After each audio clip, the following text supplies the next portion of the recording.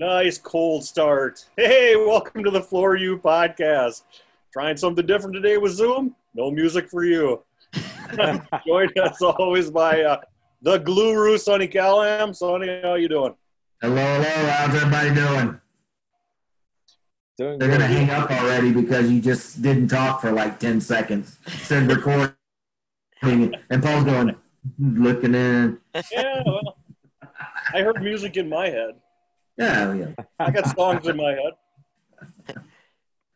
I'm sitting outside on Sonny's porch right now, so we were going to do it in the same spot, but I figured if he could punch me during the middle of the thing, it wouldn't be a good idea. So I don't want him on my mountain either. we are joined today, very, very fortunately, by a good friend of mine, Lisa Lavender, and her head of training. What's your title there, Chuck? Director of Education. Director of Education, Chuck Boutal. Was that Good to right? be here, Paul. Good job. Good job. Nicely done. I wasn't going to try it. And it's only 2 syllables. So Lisa Lavender, she's the owner with her husband Ted Lavender of Brooks Fire and Restoration and Restoration Technical Institute. The Technical Institute does a ton of training that we're going to talk about. She is a BS in accounting. Where'd you get your degree?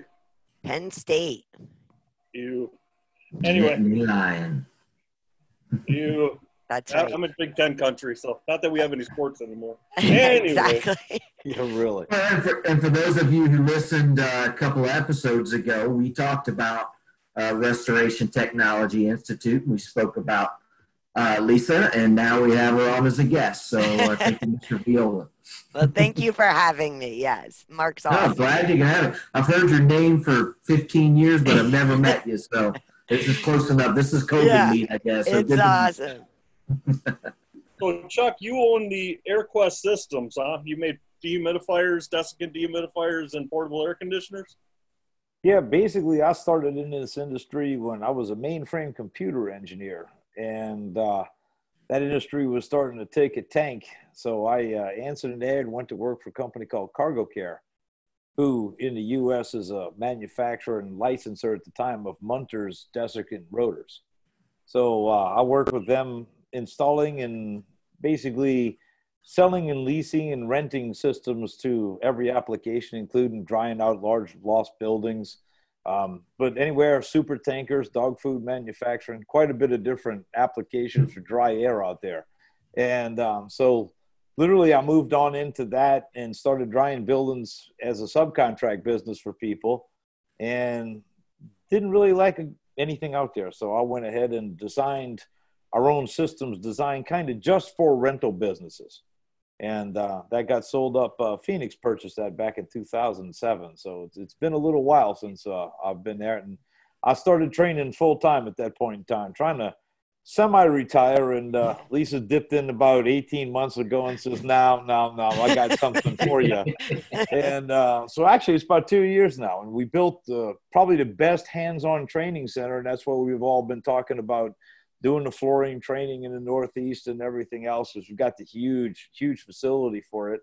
And then all of a sudden, everything we built, COVID hits and everything spins on a dime. And now we're podcasting and broadcasting and netcasting and everything else out there. We're casting and recording. That's exactly. It's really something else.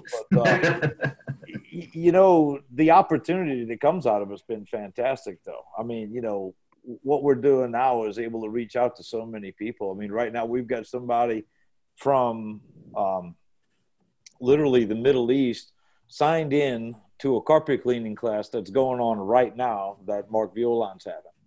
So, this is not somebody's going to be able to jump on a plane and fly to the U.S. and take a carpet cleaning class. But now because of the technology we have, it opens it up to people all around the globe to see the standards and make sure it's done right.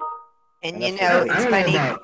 Oh, go ahead. Oh, no, Mark, it's funny you bring that up because I was just saying to some of my coworkers here how Mark moved me at the beginning of class as we did a special welcome to that student who was just beaming at the opportunity for formal training and has actually been doing this for years, doing their work. And Mark was like, I can't even express how moved I am and overwhelmed at the opportunity to teach these skills to people all over the world. So, it's just like, and, we're also busy just making it all happen behind the scenes. It was just like one of those moments. And I was like, oh yeah, that is so cool. And it just kind of gave me chills. And, I actually I write a monthly article for R&R magazine, and I just wrote about the new world of training and a little bit of our journey. And I kind of reflected on the old farmer story of good luck, bad luck, who knows, and it's a whole series of events. And the moral of the story is you don't know the end outcome till you've had gone through all these events. It's not just a single thing that determines your destiny. And, I kind of went, okay, we started out the year sold out classes filled with people, filled with cheer. And then March, we had to cancel 6 months worth of classes. And then, we're presented with all these opportunities and the fulfilling experience of having an even broader reach in this new world. So it's been a pretty cool, crazy ride the last 6 months for sure. Yeah, we learned a lot. Yeah, absolutely. I'm sure your industry is like ours. If COVID wouldn't have come through, we wouldn't even be talking about video chats, video training, webinar training. Everything was so personal. It was person to person. They were reluctant. They didn't want to do it. So it sounds like your industry was pretty close to ours on the installation side that, if we count any good to come out of this entire process, this may be it, because I think it is going to benefit, like what you said, having someone across the world being able to take a class. I'd be beaming if I was Mark too. I'll have to text him later and let him know. That's pretty cool to have that on your resume. Yeah, it was pretty cool. And, it's funny because everybody's hesitant, because one of the things I think we enjoy is working with people and helping them in their careers and development and those relationships.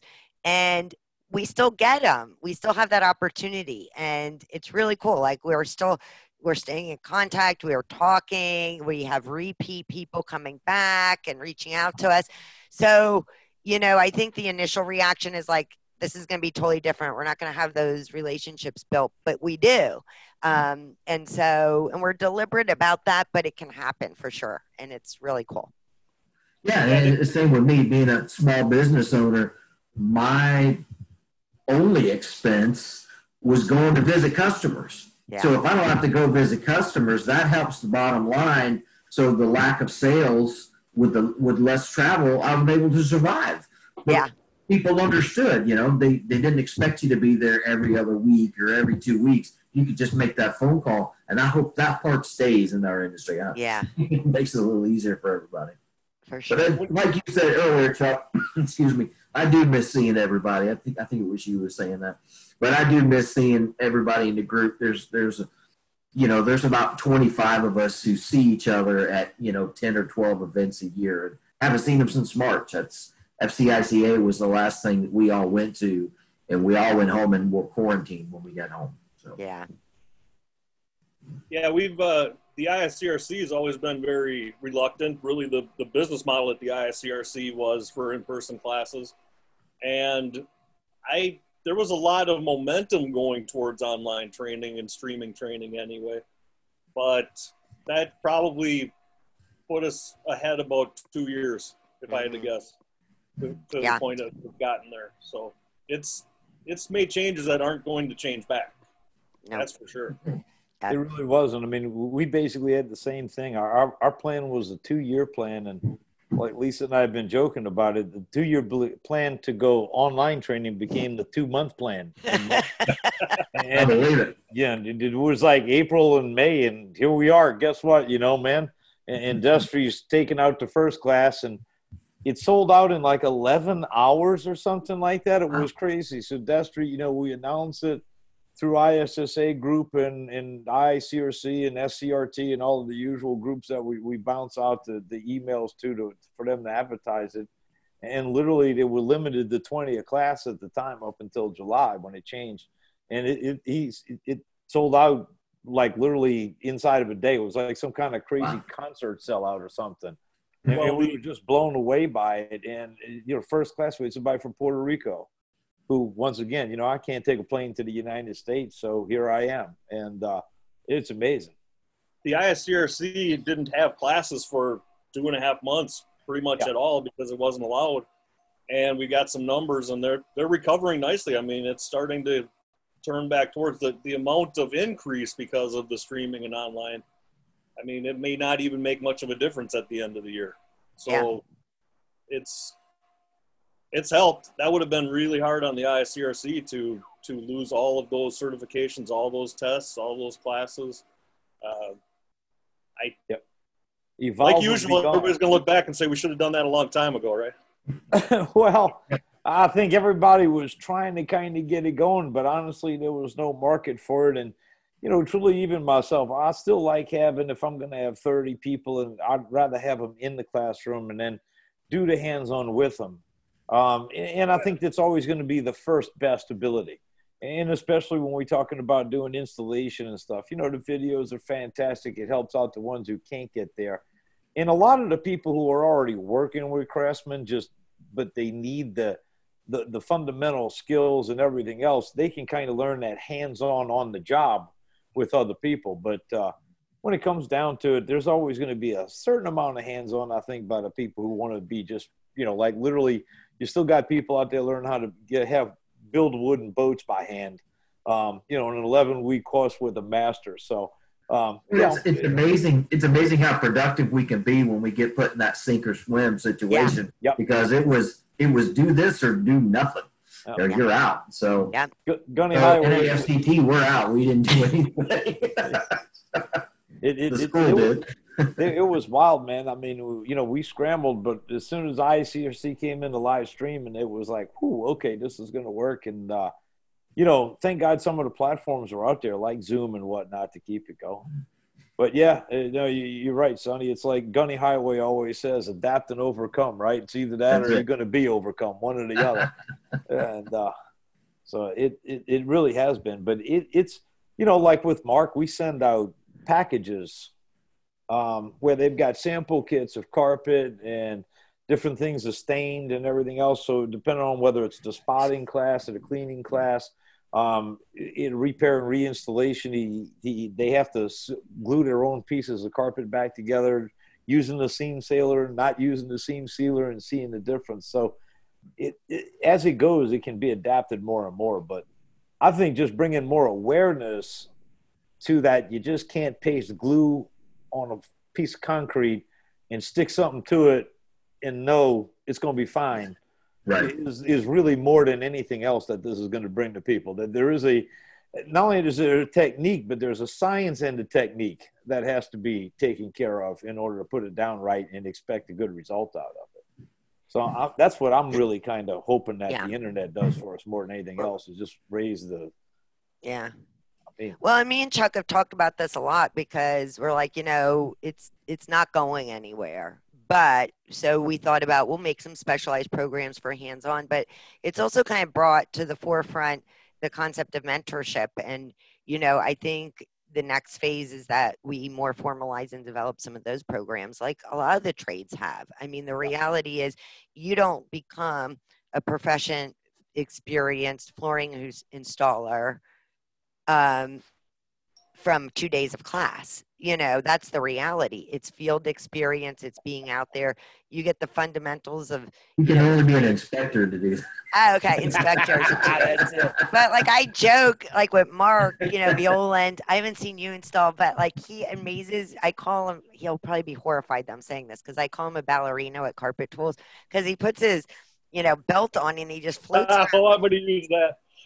Don't tell him I said that. Oh, is everybody going to get this? He didn't listen, so you're good. Okay, don't tell him. So, no, because he's so graceful and amazing and efficient and fluid in his movement. And I'm like, you don't get like that from one class.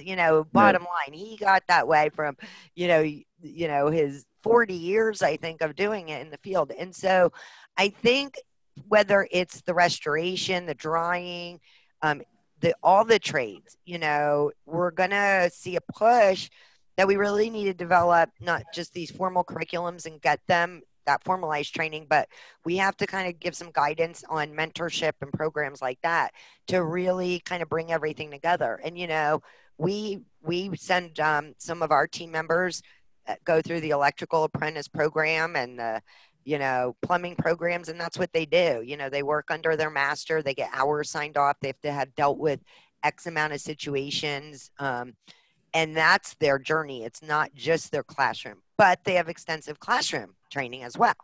So I think we can all evolve, in little baby steps in our new training world to this. So I just want to say, anybody who knows Mark Viola knows exactly what you meant. Okay, thank you. Okay. I can totally picture him doing that and everything being right where it needs to be. And I feel like I go to a Broadway show and I watch him. I just can't. He mesmerizes me, and I've seen him for 12. You were just telling the class that he's so much. I just go like this because I'm like, he's so graceful with carpet tools. I don't know how to explain it. Just pirouetting between each move. Yes. Oh my gosh, he's gonna kill me. Okay. I'm gonna mail him a tutu. Oh my gosh, he's gonna so kill me. Oh, poor Mark. He'll laugh because I've been saying that for years. Would that be the first NAFCT tutu? Yeah, I'll get the logo right on the side. Well, maybe we can turn it into a award, though. Like once a year. No, we don't want to do that. Oh, Mark Viola Award is just a ballerina. Oh my gosh. This is totally spiraled out of control. At least let's give it to Mikhail Baryshnikov for somebody like that. I mean it with the utmost respect and awe of his skills. He actually is. He's like one motion. He's just fluid as everything is laid out, and he just moves through it. And that's a knowledgeable man. Yeah. Yeah. We all have the utmost respect for Mark. Yeah. And we do love him. That's why we pick on him. Otherwise, it would be a whole nother picking on, actually. But okay, everybody that's watching, everybody that watches this, just don't bring it up to Mark. Oh, there we go. Keep it quiet. Yeah. He also inspired me to go home and vacuum today. So there we go. Now that I believe. Yeah, right. No, and that's what's amazing about it. Is we have the ability to take people with the masterful mind of somebody like Mark and introduce them to people that would just absolutely have zero opportunity to be able to, get a hold of that knowledge and take it in and to make it their own. And, it's just going to be the boom for. I just see people everywhere being able to move their businesses forward, their livelihoods inside of other people's businesses forward, and everything else because of it. And, and then less errors and aggravations out there. Because, we all think about, a lot of times, somebody's carpet in somebody's house, somebody's floor in somebody's house. But when this thing goes commercial and people make mistakes, these flooring lawsuits get into the millions of dollars. Oh, sure. It's one of those things that, like, in reinstallation class, Mark goes over the process of just a general installation of carpet. And I'm like, you sit there and you're like, how many people don't know that there's any kind of standardized process in order to this? Most people don't. And so when you think about getting this out, all it does is it raises the bar. It makes us all better professionals. It helps educate consumers. It's a win-win, really, I think, for everybody. And it's not that people are trying to do it. They don't know it's that old saying, you don't know what you don't know till you know. Right. Tell us a little bit about that class you were just talking about, the reinstallation training. What does that cover? Oh, well, I love it. I joke every year when I promote it. I say, I wish they would rename it because it's called repair and reinstallation, but you really understand the basics of just general installation of carpet. You learn how to do repairs, seams, but you gain an eye, like, not that I'm an expert, but, just little things like examining a seam and seeing if seam sealer was used, and that is the the things you learn, and just even as a restorer, I mean, it's the last class people take if they take it. And then once they take it, they go, you were right. It should have been the first class I took, because you learn so much about carpet. Carpet's still out there. It's almost always affected. You develop your eye for pre-existing conditions, which allows you to manage expectations, which I'm big on, and document properly. And it helps you manage and train your team, subcontractors, and everything by just knowing what you learn from that class. So it's much bigger to me. And even like I tell, like, if you clean carpet, you need to be able to walk in and identify if a carpet was not installed properly, because you can clean it and have bought it because you didn't even know, and Right. so it's a, typically, I think it's like 14 hours of class. I almost said 2 days, but no, it's all different days. And you just walk away with so much. And for people that have good tactile skills already, I'm horrible. I can't cut straight. Although I always joke, I could actually seam a carpet when I left, kind of. It may not have been straight, but I could get it stuck together. But I need help cutting straight. But You're you supposed walk to make out. things good, not invisible. Right. But if you, Yeah, exactly, that's right. You learn that too in class. So there's no such thing as an invisible seam. But so, I gained useful skills that I use daily. I really mean that, because we're always dealing with flooring things. And so for us to understand a lot of this, I mean, it's in our world every day. And so that particular class is just so well done and so valuable. Not only can you gain skills, but just the general knowledge you gain. Yeah. And then, I mean, these are some of the things that we want to get out there, like on our free website, as we start building out like a consumer website is literally, because I mean, I'll put it to you this way. It's a funny story, and I talk about it all the time. So we have an office in South Mississippi, and we were selling it. And the 2 back rooms of carpet were trash, and they're very small offices, 8 by 10 type rooms. So it's like, we're walking through a big box store, who shall be renamed nameless, who gives free installation, and you get what you pay for. And literally, the guy comes out, because my wife loved the carpet. She looked at beautiful. Says, well, okay, hold on, I'll see what it's made of. And good manufacturer, good carpet. Actually, it'll work fine. So the guy comes out, long story short, to install it. And I saved putting the baseboard on until after he was finished, because that way didn't have to worry about nicking the baseboard with one of his tools. And he's like, so where's the baseboard in the second room? And I'm like, well, I was going to put it down afterwards. And he looks at me and he says, but the baseboard is what holds the carpet to the floor. And yeah, there you go, Paul. And I'm not making this up. This is and he goes, the baseboard is what holds the carpet down. Actually, I think would be more of a verbatim thing. And I'm looking at him and says, well, what about the tackle strip? And he's like, well, what about the tack strip? And I'm like, well, the idea is you stretch it over the tacks and face towards the wall, kind of. Oh my gosh. We stretch it in place. It's called the stretching carpet.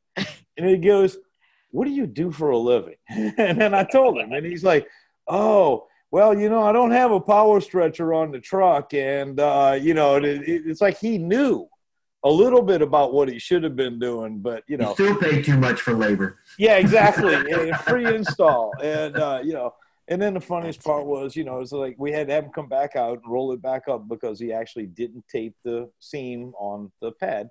So when he dragged the carpet over it, he actually rolled the pad in one spot. We didn't catch that. So, it is there, man. And so, we laugh about it, but a homeowner wouldn't know that.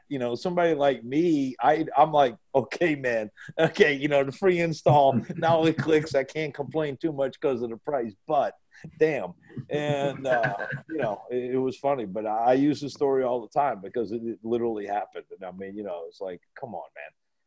The baseboard tucks the edge underneath it, so you can't see the edge of the carpet. Maybe it hides the edge of the carpet, what's holding it down. But that was an interesting comment. We've gone through, and we've said a lot of our listeners, viewers, depending on how they're getting the podcast, are in the installation community. I'm sure they enjoyed that story just because they deal with that every day. Yeah.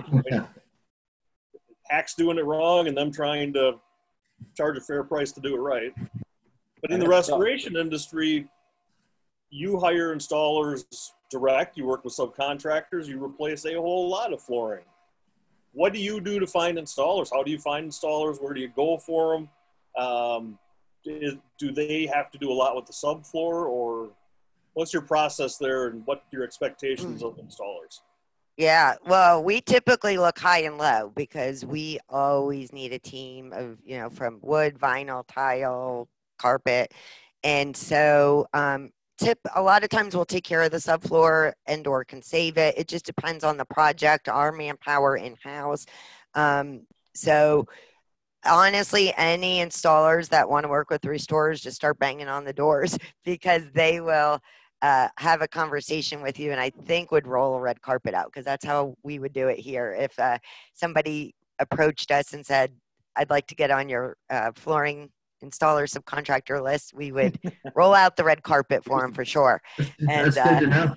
Yeah, absolutely. Really, I mean, we are touching floors every day. When I say touching, there's nothing we do that a floor is not affected. And I know from my flooring friends, you guys are very passionate because you're like, the world is built on floors. We live on floors, but you're right. And, so really anything that affects a structure, a building, a property, commercial, residential, whatever, a floor is involved. And so whether we're drying them, saving them, repairing, replacing, we are dealing with them literally every day. And so the more expertise, the more help we can get, the better. Yeah, without a doubt. I mean, when I first started Cargo Care, and then which turned into Munters Moisture Control in New Orleans, I went through 4 flooring companies, finding somebody who would. New Orleans? Yeah, that's where I started out at, and so go ahead. Oh, I was going to say, that's trial by fire right there. Oh, yeah. Well, hey, man. Well, I grew up in the city. As a matter of fact, oddly enough, my family's been renting commercial property since the 1850s. So I actually knew people to call. And they were like, man, well, you're a restoration company. You go in there and you dry out that floor and save that floor. And, man, you're a competitor of mine. And I'm like, no. Actually, probably 70, 80% of the floors we replace of the hardwood variety, and when you're talking about carpet, it's probably up in the 80-90% range, and there's no such thing as like drying a vinyl floor. It either didn't get wet underneath, or you're going to tear it up to dry whatever is underneath. So they're either always gone or always saved. And even when they're damaged, the wood floors, even if we dry them, typically need a sand and refinish. So one of the great flooring companies down in New Orleans back in the late 80s, early 90s, when I started the biz, was White's Flooring, and White's used to do all my hardwood flooring. As a matter of fact, he used to invite me out to his fishing camp because I was one of his best customers, throwing him more business than anything else. Plus, we got along well. But, it was kind of weird. But the restorers need the expertise of the knowledge of the type of floor, the cost of the floor, the construction of the floor, and those type of things, and especially the cost and value replacement options, repair options, because the problem is that you're good at putting everything back together, but you don't know everything about everything as a restorer, even though I'm sure there's a few out there who believe so. But you need that expertise, that technical expertise, and especially when you get into the exotic, expensive hardwood floors and those type of things, because if you don't, you make a mistake. And I've seen, I've seen literally people tear out a gymnasium floor and throw it in a dumpster. And it's like, do you realize what we could have done with that maple? It could have been reclaimed. You threw it in the garbage can, man. And so that's the kind of thing, it's $30,000 worth of wood maybe thrown in the garbage can. And it's like, wow. So they don't understand. And they, like Lisa said, it all starts with the floor. I mean, this is the first thing that literally gets wet. Everybody overlooks it. And it drives me nuts that subfloors and stuff is not part of the water damage curriculum, because it's like, how can you dry it if you don't even know how it all goes together? And you don't know what it should have been to begin with. How do you dry it? So literally, now the only thing with restorers is that, sometimes people are getting used to getting paid, like 15 days or 20 days or whatever else. And unfortunately, a lot of restorers work for insurance companies, and insurance companies aren't quite so observant on their payouts. So the one thing I will always tell anybody who's doing flooring in the restoration industry is work out the payment schedules and make sure you got that handled up front, because it's going to vary a little bit on depending on who's paying the check initially, I guess, if you will, out there. But no, man, you know, no matter how good you are, you need that expertise out there. And now a hard surface is just getting crazy. You know, so it's so interesting. When you have an installer come in, have you generally done all of the subfloor repairs? So the only amount of prep they have to do is whatever the flattening and leveling, or do they actually come in and help restore the subfloor for you? We will often take care of the subfloor. Again, it depends how big it is. I mean, you know, if it's when things get more involved and, you know, just longer time periods, just because of the nature of our business, we try not to hold up a crew for like a week project or something. So it really just depends on our in-house schedule. We have, again, our particular company, every restoration company is different. Some will have all trades in-house, some won't, some will just subcontract repairs, some stay away from repairs. So every restoration company is a little different. There's not a right or wrong. We specifically have pretty much every trade in-house. So it's more about managing our resources and working with the sub. So the sub may say, I can take care of the whole thing, or hey, I can get there Monday. You can go ahead and take care of the subfloor. You know, so it's constant communication and working as a team. And that's really what the types of relationships we want. There are a couple, you know, Chuck mentioned, you know, at the onset, there's a couple things that are different in the world of restoration. So one thing is a big thing, if anybody's ever heard of the term ITEL. So we are almost required by almost everybody we work with. It's almost part of the way we move. An initial water loss is that we take a flooring sample and send it to ITEL, which is a third-party testing laboratory. And so they'll do an analysis of the product, and they'll actually give us the price, and that's what goes in the estimate of the subfloor, and if there's pad, if there's subfloor, and whatever else from wood, vinyl, carpet, we're required to send what we call, did you send the ITEL in? You know, so yeah, that's the business to have. I'm yeah, check so every piece of flooring. Just doing the report. That's in an insured loss. Sounds like somebody's brother-in-law got this. I mean to tell you, that's the biz. Well, now they have some of our people we work with actually require us to use it. There's an app, and yeah, so everybody's messing around with the kit. We have like a kit to run the flooring sample through, and you get like 3 average prices. So it's pretty. Now, if you have an odd situation where, you know, you literally can't find that material at that price, you know, you can communicate. But again, we have to communicate, because when it's an insurance-related loss, we're returning it to pre-loss condition, period. So everyone's got to stay on the same page with that. So if there's pre-existing conditions, homeowners want upgrades, businesses wants an upgrade, you know, we all have to stay as a team on the same page and make sure we know who's paying for what, really, you know. Hey, Chuck, you got to talk to us a little bit about that background there. Your background behind you. Yeah, you have to describe it, because some people are just listening. That's the truth. Yeah. Well, so if you're standing there, you're not quite sure exactly what it is around me. It's some kind of stage or something no one can quite realize. And the reason why it looks so futuristic is it's actually 3 feet of river water reflecting the ceiling back and the top of the walls back across the surface behind me. So I'll slide to the right, and you can even see the chalkboard being rething there, and the pews as they just disappear down into the water. So it's actually flooding in the Grand Ole Opry movie in the theater area, not movie theater, obviously, in the theater. It took me a couple of minutes to figure out what it is, but you can see where the water is above those pews, and that's amazing.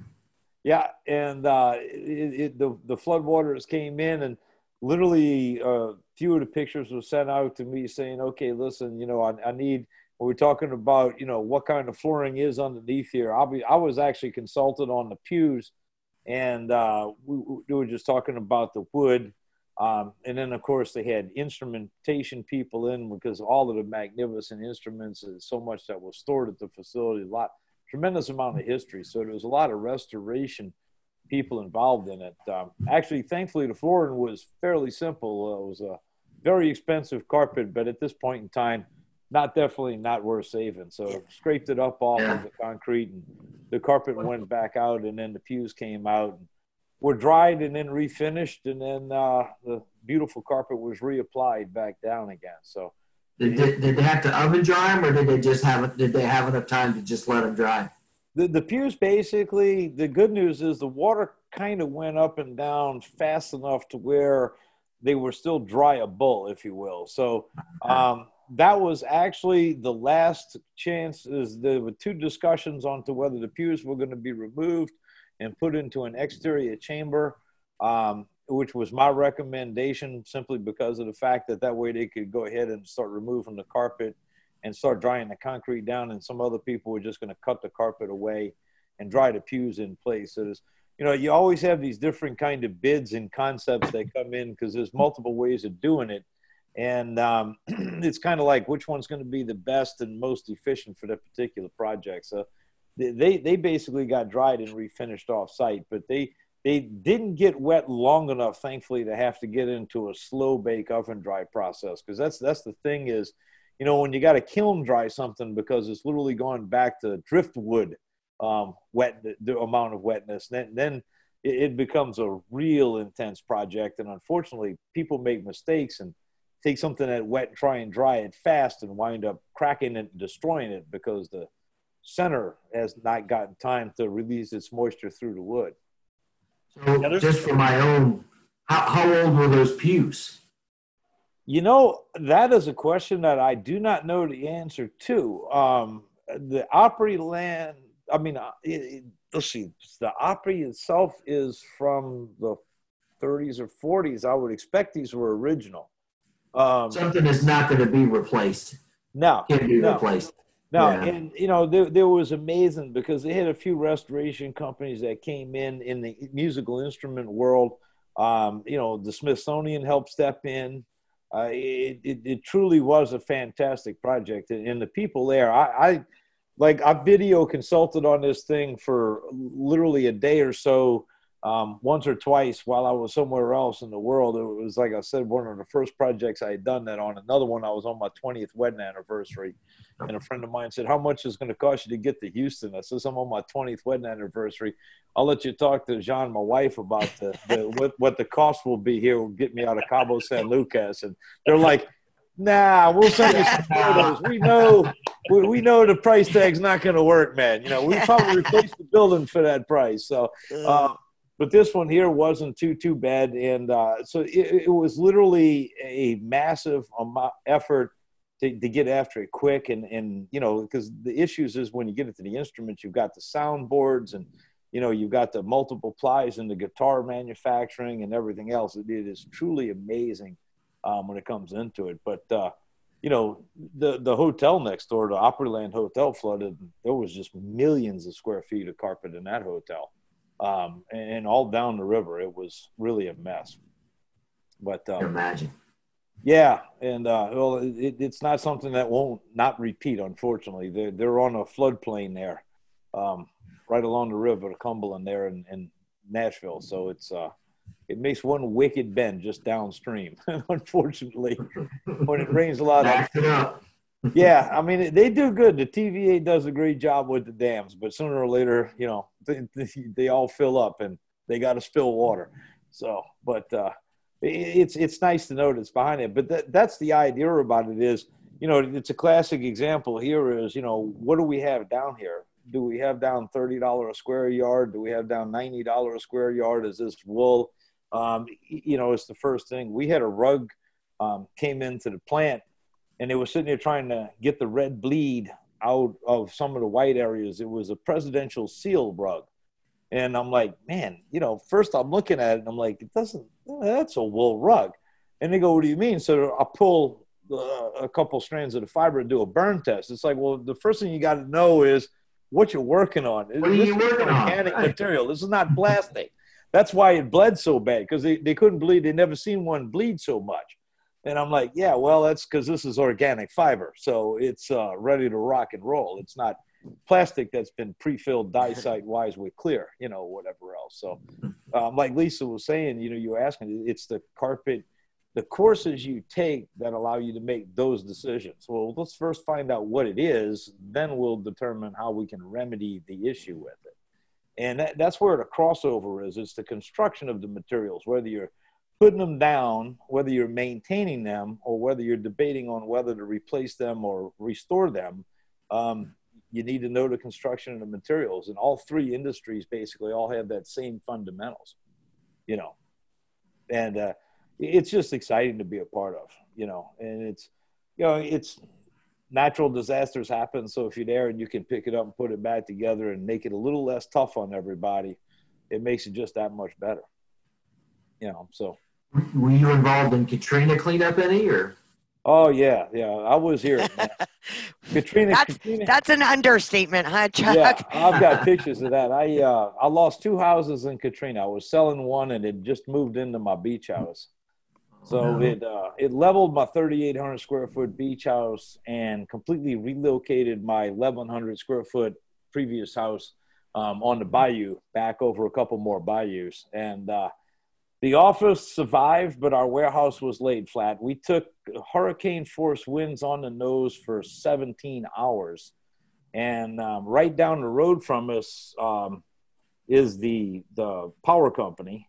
And so literally the eye wall passed, the northern part of the eye wall, like degree number 5, passed over our warehouse.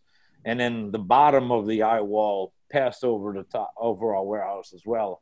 And that's when it gave up the ghost. The winds, it handled the winds going one way, but when the wind shifted the other way, it blew it back the other way. And it literally it laid the entire warehouse in its entirety back flat on top of itself. So. If you haven't been on the ground watching the eye of a hurricane go over your head, it's eerie. It's a sick feeling because all of a sudden there's just this clear circle going over your head. And I've seen that. It's not good at all. No, and the pressure change that you feel is really different, and it is odd, so to speak. As a matter of fact, I thought I was going to be seeing it as Sally is passing right by over here hitting Mobile, but no. As a matter of fact, we did the Beau Rivage Casino, Palos Casino, several other hotels, the Hancock County school system. So my friends in the restoration business, we put a tremendous amount of equipment out there. My entire rental fleet was rented out for weeks and then purchased, and I built machines. But we got hit. Our manufacturing company, well, it's really kind of a custom job shop. I don't call it a manufacturing facility. Call it what it really is. But it's 10 guys in a welding torch, as we used to joke about. But the literally, it laid the warehouse. We call us 2 dumbasses and a microphone. So, well, and the way I look at it is, this is the way the best stuff comes out, man. And so, yeah, that's how it is. Our design started off of a scratch pad, literally, but we built machines. And 9 days after we got hit by the hurricane, we were back up in manufacturing because we had a plan for our business that if we were going to get hit, which down here is more like when you're going to get hit. Yeah, right. It is literally, so I had literally backup distributors for control panel manufacturing and blower shipment and aluminum welding and whatnot. And we just got in components from other places and kept on building. So it was kind of interesting. But, you never know. But Katrina was a serious butt whipping, man, when it comes down to it. It was so large. We hadn't had a hurricane that powerful, that big before.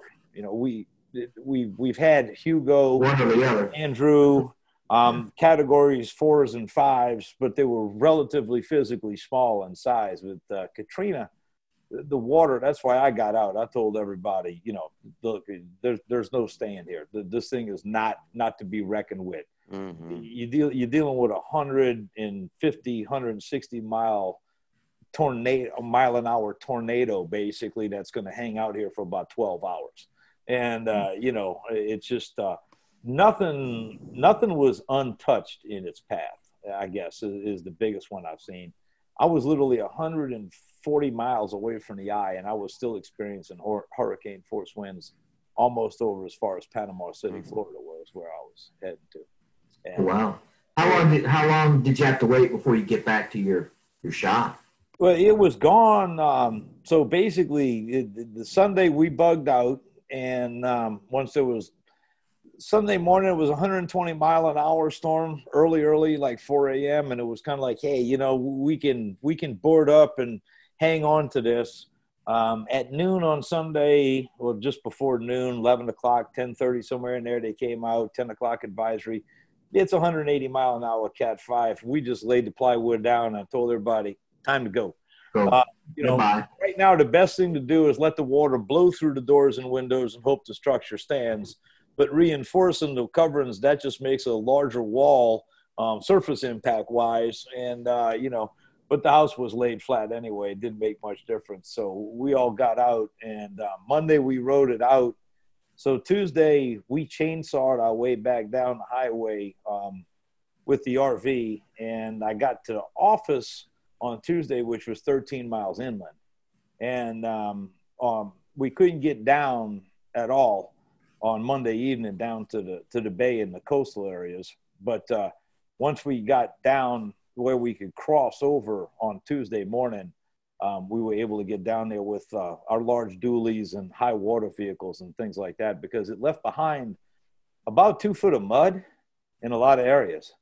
So the 8, 10 feet, 12 feet, 20 feet of water left, but literally there was a coating of 6 inches to 2 feet of mud covering everything like snow.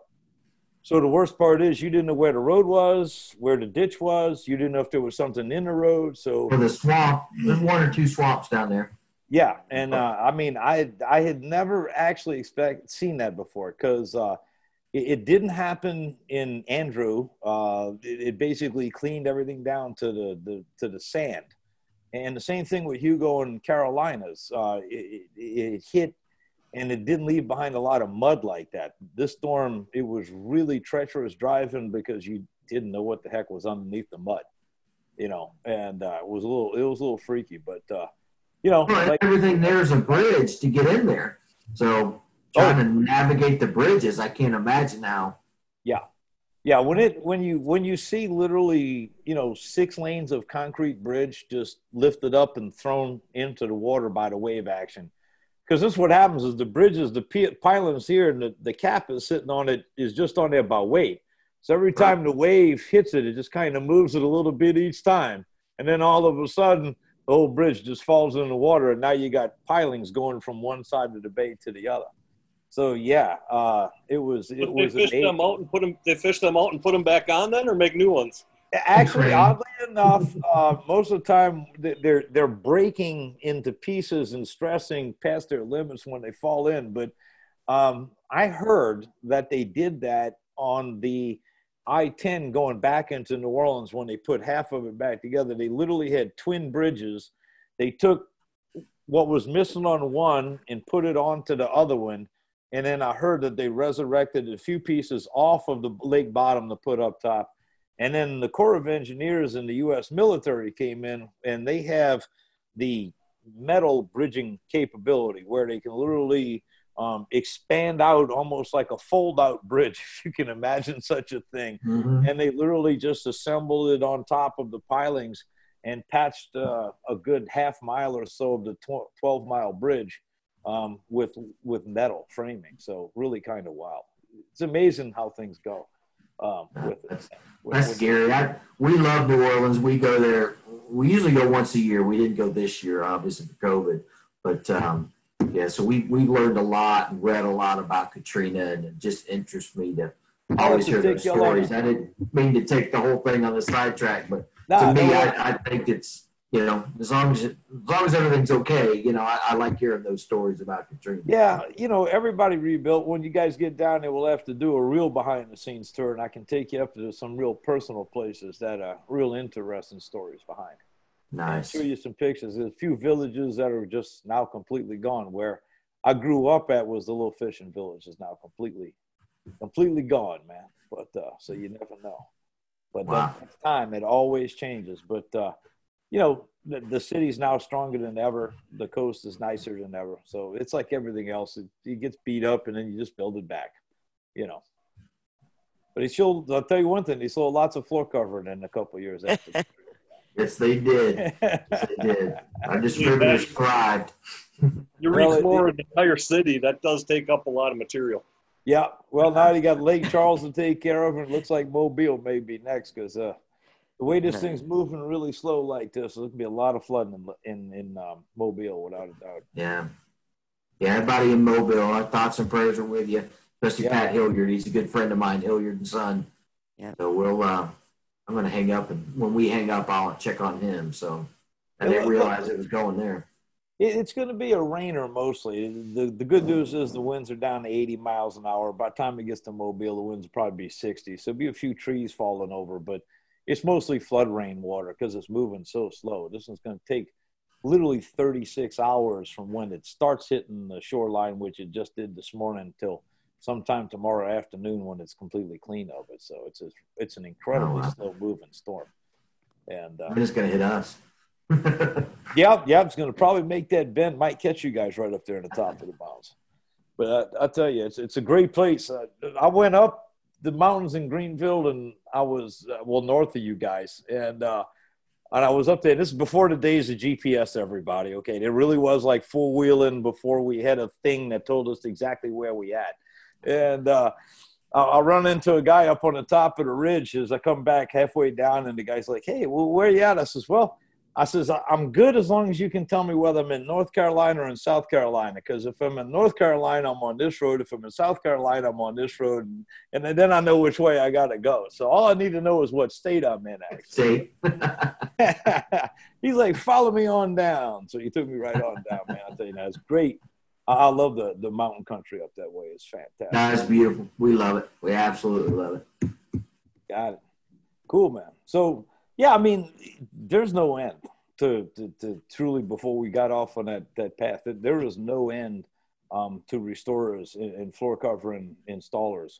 And truly, sometimes, like Lisa said, full due to construction, reconstruction, as well as putting in the flooring, sometimes we'll take care of it at a time. Most of the time, it's literally just a reinstall over and a replacement of what was there before. So a lot of times it's not too difficult at all. But, and then customers, sometimes they like to upgrade, change things. Yeah, I think we got off topic a little bit today due to me. But I think we could have a whole other episode. One thing that we like to focus on here on the Pull You podcast is career path. How do we get to where you are, and how does someone get into restoration? And I think we could do, maybe we'll get you guys together again soon, and let's talk about what needs to be done, because there's certain certifications that you need to have, obviously. But there's a lot of guys who are looking, and gals who don't want to continue installing until their 50s, 60s, and 70s. Mm-hmm. So they're looking for options, inspections, sales, technical, restoration, things like that. I think it would be a good topic to cover. I've got in my chicken scratchings here just to give everybody an idea of what kind of classes they put on. Let's see if I can read this. My handwriting. Applied microbial remediation, applied structural drying, basic construction for restoration professional, biohazard training, infectious disease and biohazard decontamination, carpet cleaning tech, carpet repair and reinstallation, insurance for the restorer, color repair, commercial drying, media blasting, upholstery and fabric cleaning, fire and smoke restoration, fire and smoke odor control, moisture mapping and monitoring, water restoration tech. These are all classes that are offered throughout the year at Restoration Technical Institute. And we take requests, Paul. We take special requests, too. We always say, tell us what you want, because that's how we come up with new curriculums. Okay. That's how we learn. As a matter of fact, I can tell you, Sonny, one of the best success stories is right there is Lisa.